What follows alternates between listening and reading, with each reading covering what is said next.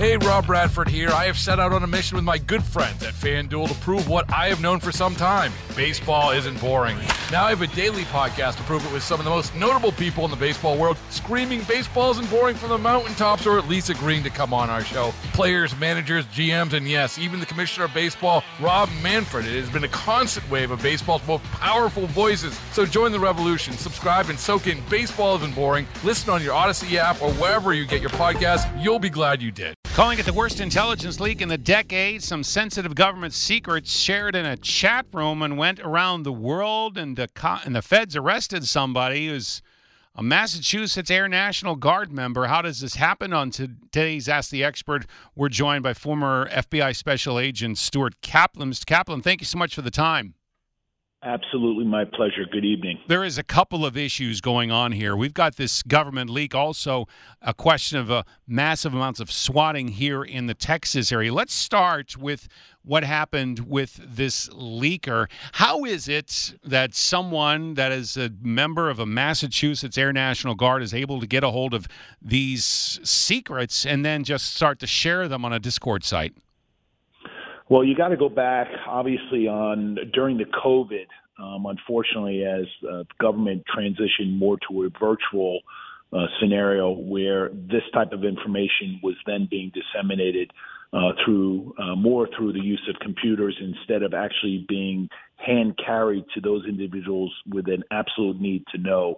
And I think, unfortunately, we have broadened that dissemination where just quite frankly, too many people have access to classified information. And so what the government has reported, or what the FBI has reported, is that the information disseminated to the National Guard was, in fact, relevant and necessary with respect to that division. However, now they're questioning whether or not the individuals within that unit should have had equal access to that same information. The FBI generally operates, and the CIA and most national security agencies operate on a need-to-know basis. That is very compartmentalized. I think, unfortunately, when we're dealing with DOD, the Department of Defense, and through the Pentagon, they have laxed this issue. And quite frankly, I was even shocked to learn that there were several thousands of individuals who may have had equal access to this same information. And so we need to obviously do an about-face and reconsider how we're going to contain and retool the need-to-know situation. Absolutely. I mean, it was a bombshell arrest this afternoon. In another top story we had today, swatting. It's just happened in so many colleges across Texas, including two right here in North Texas. I wanted to know, what were your thoughts on what spurred all of this? Well, first of all, it's a very dangerous situation. Look, swatting is obviously someone prank calling an emergency line and making a false report of, for example, an active shooter. The problem in this day and age is we have to assume that the call is legit.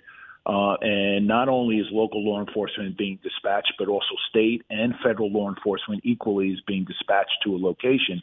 The problem with that is that certainly, for the obvious reasons, officers are putting their lives in danger with respect to just going, code red with respect to the lights and siren. Mm-hmm. Obviously, you have the general public being at risk. And then, obviously, most importantly, you have the traumatic impact of police rolling up at a school. And quite frankly, kids are in a panic state.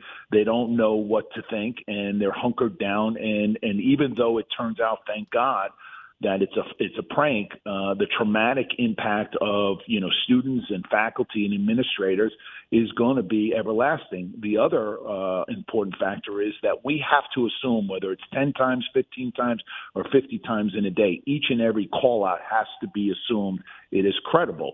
And the problem is we are afraid that law enforcement may decide, well, it's probably not the real deal, so we'll just take our time, and we can't afford that to happen. Time, seconds are critical to saving lives. I think we clearly saw that play out not only recently in Louisville this week, but certainly in 2 weeks ago in Nashville. Seconds really were the difference between saving lives. That's very, very true. And swatting started out as just something people would play practical jokes on another person, but now when you increase it to involve entire schools, that just amps everything up as well.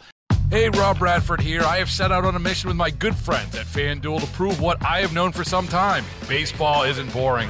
Now I have a daily podcast to prove it with some of the most notable people in the baseball world, screaming baseball isn't boring from the mountaintops, or at least agreeing to come on our show. Players, managers, GMs, and yes, even the commissioner of baseball, Rob Manfred. It has been a constant wave of baseball's most powerful voices. So join the revolution. Subscribe and soak in Baseball Isn't Boring. Listen on your Odyssey app or wherever you get your podcasts. You'll be glad you did.